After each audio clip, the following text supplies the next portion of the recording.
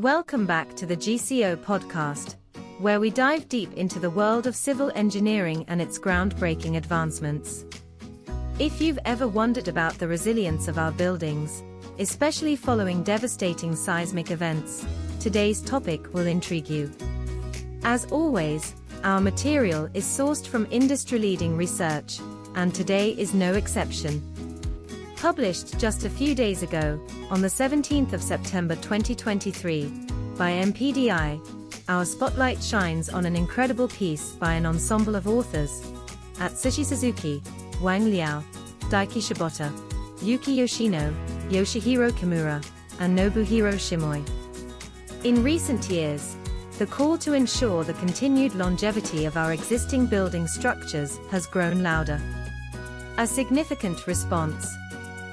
Structural health monitoring and damage detection, which are steadily gaining traction across the globe. Now, many sensors have been launched into the industry, aiming to meet these monitoring needs.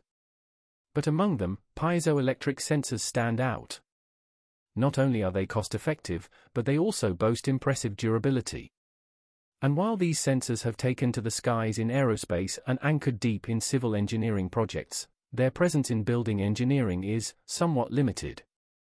Recent seismic calamities, unfortunately, reiterate the urgency to detect damages swiftly, and more importantly, determine if a building remains safe for its occupants post such events. And this very urgency set the stage for the research we delve into today. The heart of this study? Assessing how piezoelectric sensors can help identify damage in building components, specifically from concrete cracks or buckling, with a sharp focus on the aftereffects of earthquakes. The research team began their journey with cyclic loading tests on composite beam component specimens, and steel frame subassemblies with folded roof plates. What's fascinating is that they also utilized finite element analysis to pinpoint potential damage spots, accurately predicting crack propagation and buckling locations.